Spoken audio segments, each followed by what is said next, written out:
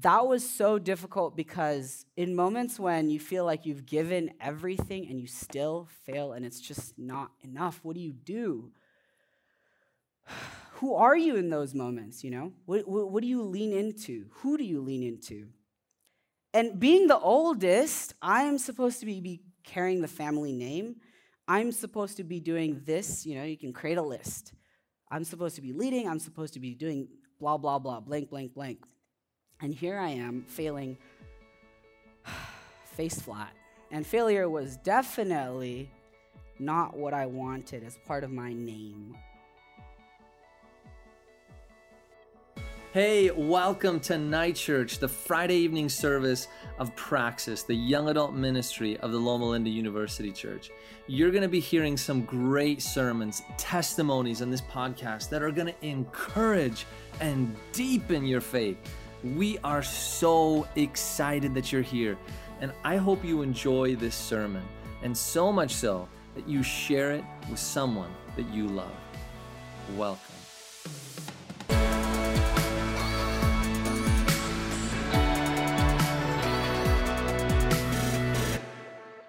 All right, good evening, everyone. Good to see all your, well, can't see your smiles, but I'm assuming that everyone's smiling. And I'm happy to be here this evening with you guys. So the other day I was thinking, and I have a tendency to think out loud. Sometimes I do it in the car, sometimes I'm in the room, but I'm thinking out loud and really feeling through my experience over the past year. And what I can definitely say is it has been a long year. Would you guys agree with me? It has been a long year. I can definitely say I'm tired. But hey, we've made it, and I want to say by the grace of God, we've made it. That's correct. And I know for some of you, it's graduation weekend, and I just wanted to take a moment to celebrate your grit, your hard work, and persistence. And so really quick, I just wanted to raise your hand if you guys are graduating this weekend or soon, the next couple weekends. Just raise your hand high. Can we give a hand? Good work, guys. You got through your last year of your education through the pandemic, and I'm sure it was difficult. Now, as we consider education and school, I was thinking, you know, many of us spend 4 years of our time in school studying, learning, and being trained to be healthcare professionals or whatever field that you are pursuing. And it's interesting, right? Like you come to this weekend, the peak of your education experience, you could say, the graduation weekend, and it's interesting because there's a change that happens, right? So I know you move the tassel. I think it's from the right to the left. Correct me if I'm wrong. Do you guys know? Yeah. Point is, you move the tassel from one side to the other side, and it's supposed to represent this moment. You know, things are changing. There's change, and I think something you can definitely note, it's notable, is that there's a change in your name, right? So let's say for medical students, at the end of your name, what are the letters that you get? My med students, where are you guys at? Yeah, you get an MD at the end of your name. You guys know that, okay? So for the dental students, what do you get at the end of your name? They're DMD? Okay, is that right? Oh, okay. So you get these abbreviations is my point, right? So the pharmacist, you get PharmMD. For the OTs, you get ODT. PTs, you know, something like that. Here's the thing, like it may seem insignificant, right? It's like, okay, these are these letters that you get to put at the end of your name. But here's the thing, they're not so insignificant because they allow you to earn a new identity. And this new identity comes with additional rights and responsibilities as you move about and become a contributing member in society. And so as I consider that, I realize that names are more than just a convenience that allow people to talk to each other, right? Names aren't just something that we have. Names are important. They give us meaning, right? When you name things, you give that thing meaning. How many of you guys have named your car? You guys name your car? Yeah, so you kind of build a relationship. It gives a meaning to that object. And also, when we name things, it brings us meaning, right? And so it gives us a sense of identity, which allows us to connect to the world around us. It's like a brand. That's how I like to think about it. It's like a brand. So, quick couple questions for you guys. I want you guys to engage with me here. When you think of Apple, what do you think of? What's the first thing that comes to your mind? iPhone, okay. What else? Steve Jobs. Fruit. Oh. So there's like probably a list of 5 things that most of us are going to say, right? So Steve Jobs, iPhone, apple pie. Interesting. Okay, so question number 2. When you think of the Chicago Bulls, what do you think of? Michael Jordan, Air Jordan, Nike, right? Like those are things that come to your mind. That's the brand. That's what it represents. Now, when you think of the painting Starry Night, what do you think of? Yeah. So immediately you've already associated that thing with something else. It's a name. It allows you to do that. And so these brands are all known for something, right? And so the name that we carry, the name that you carry, the name that I carry, as an individual embodies certain qualities, characteristics, and these elements can determine how successful you'll be able to develop personal and professional relationships. And it's why first impressions matter, right? You introduce somebody, you meet them, they say their name, and you kind of get a vibe, like, oh, that person had a good vibe, that person didn't have a good vibe, and you get an essence of the person in that moment. So names are significant. Now, as I was thinking about all this, it's a question that came to my mind was, well, what are you known for, right? Like, what am I known for? And what am I known for, and what do I want to be known for? So allow me to introduce myself. My name is Abhijit Andrews, and what am I known for? My friends here in the front row would tell me that for sure. I'm known to be late, a little late. A little is probably, I'm being generous to myself. You could definitely ask them, and they'll tell you how late I can be. So that's one thing. That's a critique I receive. I can be late. I run late. I can also tend to talk a lot. That's a thing. So if you talk to your friends, they'll be able to tell you, like, well, what's something you're known for, right? And so I'm the oldest of 2 in my family. I was born in India, and I spent the first 10 years of my life living over there. And then my family decided to move to America in hopes of a better future, right? The dream was to make me a doctor, find me a nice wife, buy a car, own a home, and make sure that they can be grandparents by the time they're 25. It's the American dream. So, I'm 27, and they're devastated because I'm not a doctor. I didn't find a nice wife. I don't have a car. Oh, I have a car. I don't own a home. And my parents they don't have grandchildren. So that was the American dream. And, it's interesting because they're just happy that I'm back in school, right? So last year, I started grad school. And I think it's interesting because I took about 3 years between undergrad and grad school. And so as I started grad school, I didn't know what it was like to take difficult science classes in a long time. And so I'm coming into summer gross anatomy, for those of you that know what summer gross anatomy is like. And, I learned a lot. And I'm not talking about anatomy, but I learned a lot about life, like humiliation and stuff.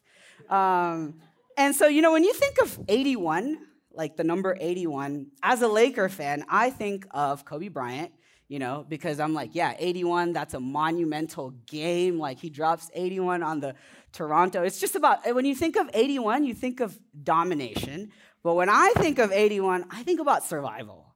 Because because those are the grades I needed to get on the last couple tests to make sure I don't get kicked out of school. So 81 is a number that has been forever imprinted into my brain. So here's the thing. I remember coming into anatomy, and I was on Zoom with Jason here, and when it was the first time we were on Zoom, and Jason messages me in the chat. He's like, "Hey man, what's up?" And it's like the secret chat, we do the direct messages. So these are all pandemic things, right? And we're talking, and we're getting used to the grad school experience. And the first week comes around, we have labs, things are picking up, things are getting busy, we're meeting new people, and the first week, the test comes around, and it is a devastating experience. It was very difficult, and I was like, it's okay. It's the first test. I'll be fine. I'm a very optimistic person. I'm too optimistic, so that's the problem. And so then I'm like, yeah, it's just one test, dude. You got it. It's fine. Test week 2 comes around. I do a little better. I'm like, still a struggle. I'm like, we'll be fine. My friends are definitely getting stressed out. They're like, what's happening? Week 3 comes around, and what I didn't realize is the first 2 weeks were supposed to be warm-up weeks. They're like going easy on you so they could boost your grade and stuff. So if you mess up on those 2 weeks, it's like downhill from there. So week 3 comes around, and that test was very difficult. And week 4 comes around, and that's even more difficult. So now I'm sitting in week 4, and I remember looking at my grade like, what is happening? I need to average at 81 to make it out. It was difficult, It was difficult to look at myself and say, wow, like you are failing right now, and you need to do better. So then the next week, I remember studying so hard, very, very hard, and I studied it was like 40 muscles or something in 1 week, and it was just a lot of information. And I just remember staying up, and I actually tried to get enough sleep the night before. I go into the exam, I'm like prepared, I'm ready to go. I did my best. And then I go to the exam, and what I realized is I had to draw a diagram out. We call them downloads, and I mislabeled 2 parts of the diagram incorrectly, and that cost me like 10 points. And so I remember in the test, I'm like, I have to stay calm. This is what I think the answer is. I remember leaving the test, and the first thing I check my notes, and then I find out that I mislabeled it. And then I have a practical after, so it's like I'm definitely not in the right headspace for the practical, because I'm like 81. Well, now whatever is required of me is even greater. 81's gone, and that's when a level of stress I've never experienced. I'm like, oh my goodness, the practical didn't go that great either, and so now I'm looking at the last 2 weeks of the quarter. And I'm thinking to myself, I have to average 91s in the last 2 exams, which are the 2 hardest exams in the class. And I'm like, well, this is going to be fun. I remember I made it through week 6, right? Or week 6, yeah, because I think week 7 is the last week. Yeah, I made it through week 6, and I knew it was bad when I walked in to lab, and one of the TAs, who's a good friend, we're cool, he said, hey, man, welcome back, and I was like, what? So I knew that the TAs were managing me, and they were like, hey, they were like rooting for me, and I remember thinking after week 8, after things were done, and I made it, praise God, by the grace of God, I'm here, I remember thinking that was so difficult because in moments when you feel like you've given everything and you still fail and it's just not enough, what do you do? Who are you in those moments, What do you lean into? Who do you lean into? And so the valleys of failure teach you lessons that the success on the mountains will never do, right? So there's character development that occurs in the valleys that you wouldn't learn on the mountain peaks. And so I felt like I needed to learn that. And being the oldest, I'm supposed to be carrying the family name. I'm supposed to be doing this, you can create a list. I'm supposed to be leading. I'm supposed to be doing blah, blah, blah, blank, blank, blank. And here I am failing face flat. And failure was definitely not what I wanted as part of my name or my brand. And so tonight, I wanted to explore an important lesson I learned as I faced failure. But first, we're gonna look at how God engages with us as human beings in such moments, and what we can learn about God's name, God's brand, and there's a few things, right? We can learn what he's known for and what he wants to be known for, right? So what he is known for and what he's would like to be known for as well. And so we read Exodus 3, and I'd like to go there again. So Exodus 3, right? If you have your Bibles, feel free to turn with me, right? And Pastor Philip did a great job of giving us some context as to what's happening here in Exodus 3. Moses is here at the burning bush, and just to give you guys some context for those of you that don't know the story, this is what I would tell you, just a little bit of context. So Moses was an Israelite. He got saved by an Egyptian princess when he was a baby, and so he grew up in the palace, and he knew he was an Israelite. He knew who he was. That was his identity, but as he witnessed the Egyptians treat his people, it stirred up something in him, right? He saw the injustices that were happening to his people, the Israelites. And so he decided to take things into his own hands, which, by the way, it never goes well. Anytime any Bible character takes things into their own hands, never goes well. So he ends up killing an Egyptian, flees into the desert after, and then he lives his best life as a shepherd, right? So he goes from the palace very quickly to the pastures, is the essence of that story. And now it's another day as a shepherd, and he's walking around taking care of the sheep, and he runs into a burning bush. And he starts talking to the bush, and he's definitely intrigued, and he's engaging in a conversation with God, right? And God tells him, in essence, I've seen the oppression of my people, and I'd like to save them. Are you in? Are you in or not? I'm God. I got you. Are you in? And Moses he's doubtful. He's not sure of himself. He's not sure what to do. But we read, right? So he says in verse 11, but Moses protested to God, who am I to appear before Pharaoh? Who am I to lead the people of Israel out of Egypt? And God answered, I will be with you, and this is your sign that I am the one who has sent you. And you fast forward, right? We fast forward, and Moses continues to complain and protest. And verse 14, God replies, he says, I am who I am. Say this to the people. I am who I am. And God said, and he adds, right? He says, say this to the people of Israel, Yahweh, the God of your ancestors, and this is where I want you to pay attention, because now God is giving a name, Who are you? This is who I am. This is what I'm known for. This is what I want to be known for.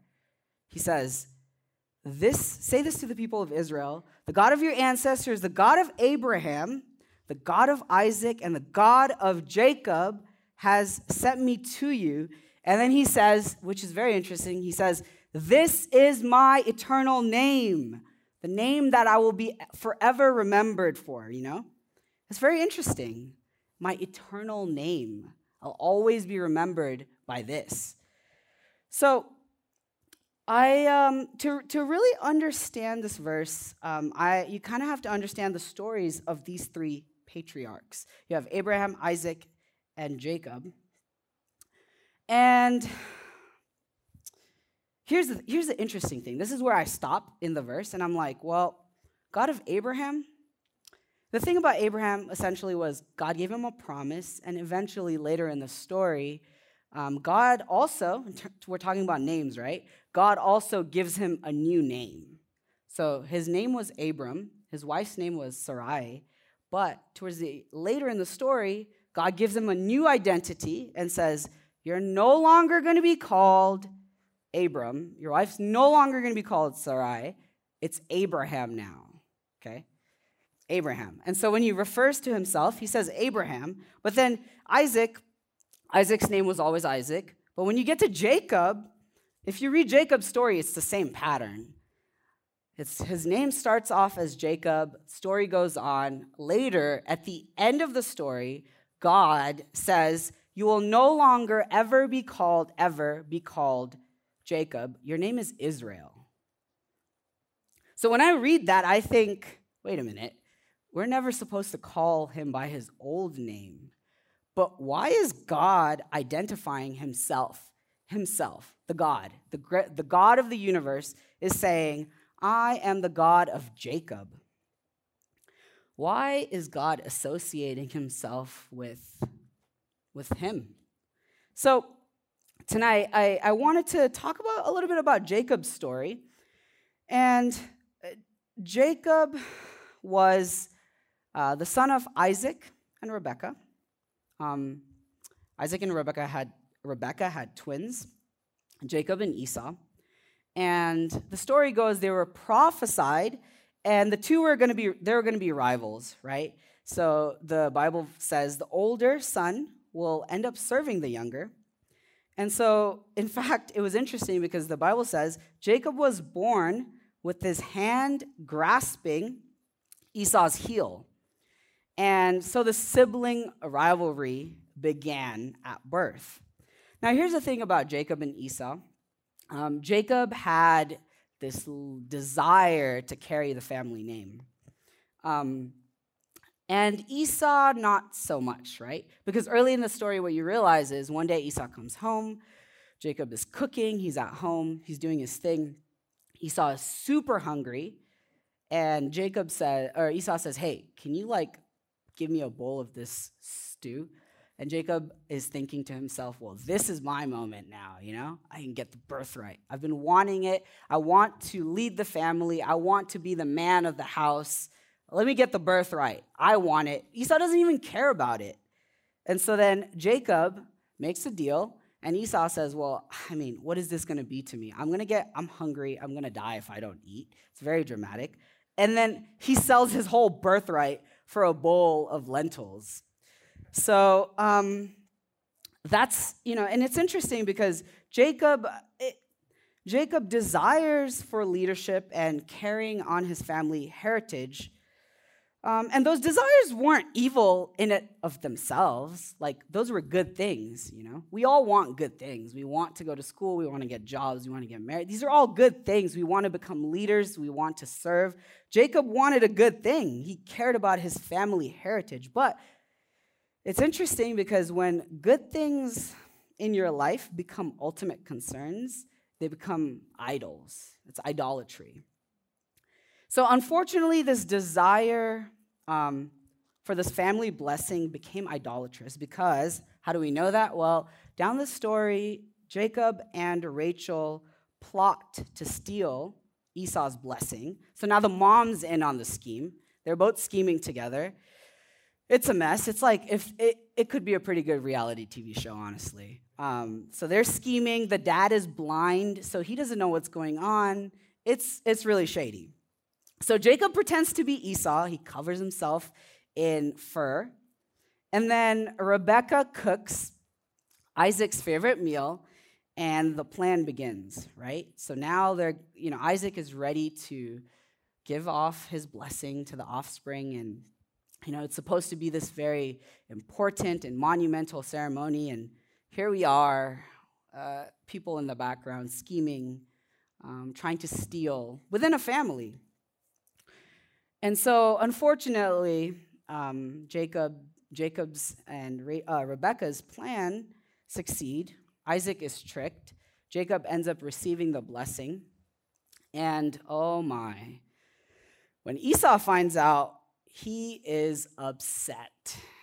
And Esau's like a hunter, he's like a really buff. I imagine him to be like a buff guy. He has like a lot of hair. He works out probably. And he is ready. He has rage. He is ready to kill Jacob. And this is when the family's torn apart. Now, Esau wants to kill his brother. Isaac is devastated when he finds out. And Rebekah is terrified and isn't sure what to do. So she tells Jacob to run away. Get away from here. I don't want you to die. Get away from here. And just like that, everything, all the good things Jacob ever wanted, just gone, Just like that. And I don't think we appreciate the moment in the story. I know we've heard the story, but this is where it just all crumbles. We never talk about the fact that Jacob never sees his mother. He never gets to see her die. He never gets to see his father go away. Like, there's no peace. These decisions impacted them and the rest of their lives. It was a heavy moment. And life doesn't get better. Jacob is running off. He finds himself sleeping on a rock at one point. And eventually, he goes to his uncle's home. I'm trying to fast forward the story so you guys can get some context. He goes to his uncle's home. He's living with his uncle. And he finds one of the young ladies to be attractive. And so he takes 7 years to work for her. And then on the night of the wedding, he finds out that his uncle tricked him. He gave him the older daughter. And now, at this moment in his life, and I thought about this, at this moment in his life, for the first time, the trickery, the scheming, the lying, he receives it, He worked for 7 years to get something that he wanted, and he did it rightfully so. And now there's injustice that he's experiencing in his life. And it's the same thing, It's the same thing, these family dynamics where people aren't honest with you. And so now Jacob is frustrated, but he works for another 7 years, gets married, and he continues to work for his uncle for a long time. And the story says his uncle was not fair. And so eventually, Jacob runs away from Laban. That's his uncle's name, Laban. He runs away. He's running away, and a couple of days later, Laban finds out. Laban chases after him. And this is really the turning point in the story. So there's this moment of confrontation. So now keep in mind, up until this point, Jacob has been running away from most things in his life. He's ran away from his brother. He's ran away from his family. He's been avoiding conflict. But for once now, things start to change. He's confronted with Laban, and they end up resolving the conflict. They have a conversation, a civil conversation. And what's interesting is they create a covenant. And Jacob learns to, for once, become a peacemaker, right? So he handles that with Laban. The next thing is he has to confront Esau. So he's heading home. He's heading back home now. He has to confront Esau. He makes a couple plans. He sends out some gifts to his brother as a heads up. Hey, I'm coming your way. I hope we can have a conversation. So he's making plans to confront his brother.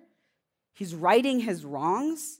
And then lastly, and this is the most famous part of the story, it's Jacob is praying at night, and then he confronts God. And it's in this moment where he wrestles with God and he receives his new name. And when we go to Genesis 32, you guys can follow me there. You go to Genesis 32 because this is important. Genesis 32. Verses 24. So Genesis 32, verse 24.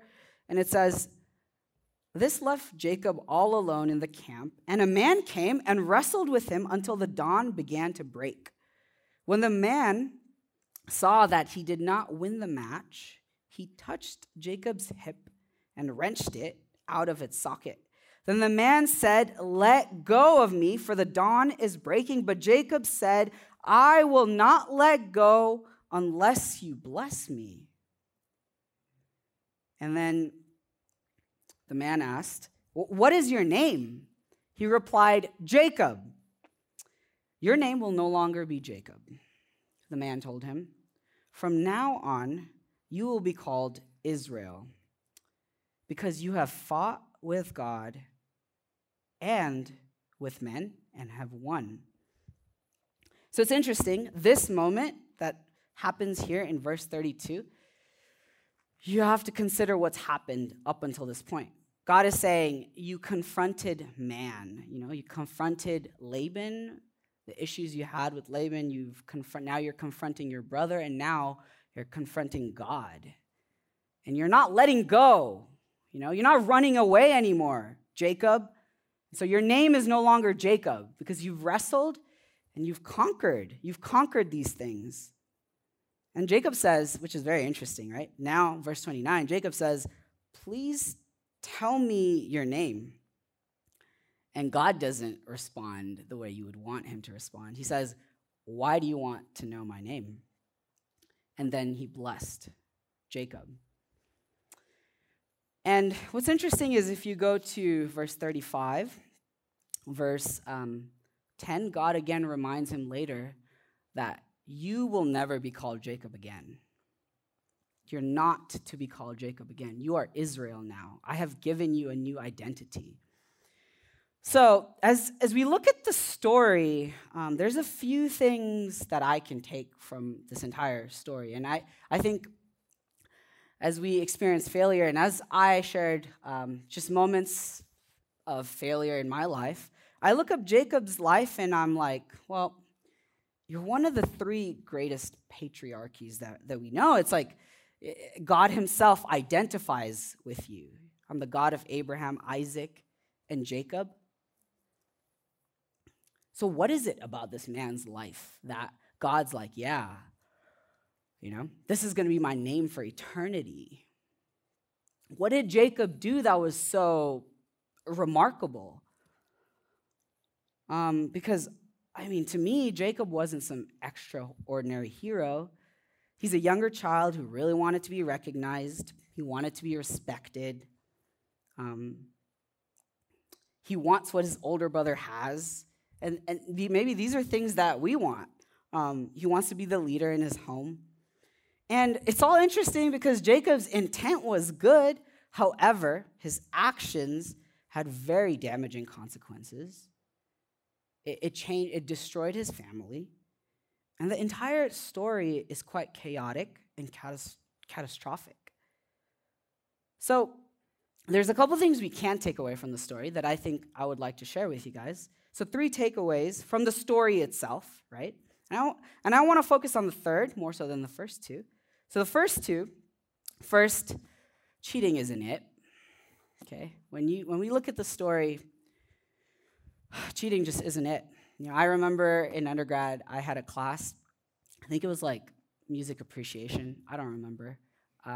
But I remember not studying for the class, and then I think one of my classmates had the answers to the test, and I remember coming in and just like, I used the answers, and I got an A. My intent was good. I want to get an A. I want to make my parents proud. I want to do these things. We can all justify our actions. But I later, after that experience, I thought to myself, well, who am I cheating? I'm cheating myself because I never end up becoming a better student. I never end up becoming a better person. These habits continue to grow. They develop. Who am I cheating?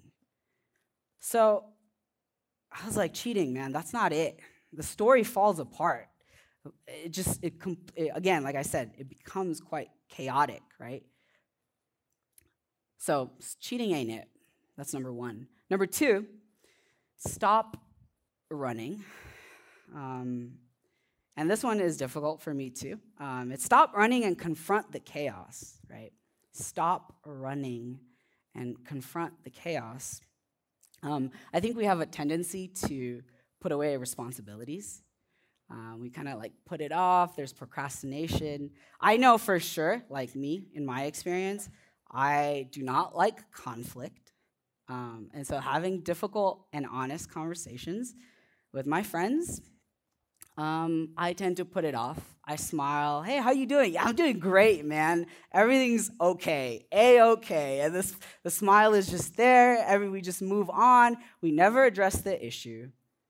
But then I realized, are those even relationships? What are you building there? So stop running, confront the chaos, because conflict, especially with relationships, conflict delayed is just conflict multiplied. And we learned that in Jacob's life. Like, God doesn't give him that title until he addresses and rights the wrongs in his relationship. Because this gospel thing, it's not just a relationship between you and God. It's a relationship between you, God, and the people around you. And Jacob doesn't get that new identity until he's able to, again, confront the chaos, right his wrongs. And number three, and I think this is the one many of us might resonate with, which is, what if it's too late? What if I've already messed up? I already lied. I already stole. I already cheated. I've done those things. And what do I do now? Is it too late? Can I right my wrong? Will God accept me? And I think to answer that, you have to understand and go back to what I mentioned earlier, which is the question, why does God introduce himself as the God of Jacob? Why does he do that? So like I said, when you go to Genesis 32, he's wrestling with God, and God says, that's no longer going to be your name, right? There's this wrestling match. We read that. But I wanted to try and understand this a little bit more in light of this entire gospel story, this Christ thing, the cross. What does this all mean? Why does God say, I'm the God of Jacob? And so I turned to 1 Corinthians. So let's go to 1 Corinthians, or actually 2 Corinthians, sorry about that. 2 Corinthians, verse 5. 2 Corinthians, verse 5. And we're going to go to so 2 Corinthians, verse 5. 2 Corinthians chapter 5, verse 16. Yeah, let's start with 16. So, it says, we have stopped evaluating others from a human point of view. At one time, we thought of Christ merely as a human. We thought of Christ merely from a human point of view. How differently we know him now. This means that anyone who belongs to Christ has become a new person. the old life is gone, a new life has began. And all of this is a gift from God who brought us back to give himself through Christ. And God has given us the task of reconciling people to him. For God was in Christ, reconciling the world to himself, no longer counting people's sin against them. And he gave us this wonderful message of reconciliation. So we are Christ's ambassadors, and God is making his appeal through us. We speak for Christ when we plead, come back to God. For God made Christ, and this is it right here, verse 21, and I'm going to read it twice. For God made Christ, who never sinned, to be the offering for our sin, so that we could be made right with God through Christ. For God made Christ, who never sinned, to be the offering of our sin, so that we could be made right with God through Christ. So God, what is he known for, and what does he want to be known for?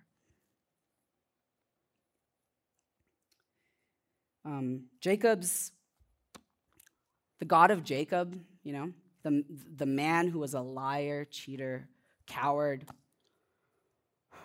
God of Jacob? It's interesting because Jacob is given a new identity.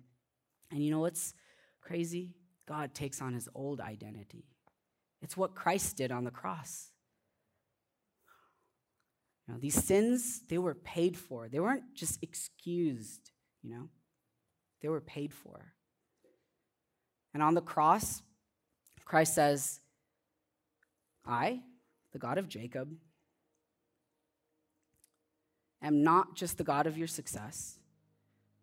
Am not just the God of your good days. I'm not the God of just your competence, your good deeds, your intelligence, you name it. I'm not just that God. The God of Jacob is the God of failures, the God of your mistakes, the God of your sins, the God of your pain, the God of your sorrow, and your loneliness.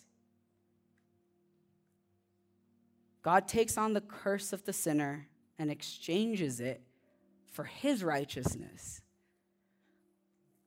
And so when he says, I'm the God of Jacob, and that's going to be my name for eternity, he's telling you how much he loves you and the extent he'll go for each one of you.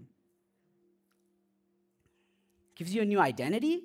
And in those moments when you're feeling like you're not enough, you're feeling like a failure, you're feeling alone, you're feeling the pain, you're feeling the anxiety, think of the God of Jacob. So tonight at Praxis, I'd like for us to, as we just sing this last song, I'd like for us to think about the God of Jacob. And I want to extend the good news that God is with you. He's for you. And he's writing your story and journeying alongside you. Hey, thank you so much for joining us for the Night Church podcast. We really are excited for where we're going, and you can help us in that mission. There's a few things that you can do. Number one is just stay connected. So if you want to follow up what's going on in the young adult ministry here at Loma Linda University Church, follow us on Instagram at Praxis Ministry. And then the other way to really build from this is to financially contribute. Your donations make such a big impact. And so if you go to lluc.org/give, you can connect with Praxis Ministry there on a one-time gift or a reoccurring commitment. It makes such a difference. Well, we love you, care for you, and may God bless you richly as you take theory and make it into practice.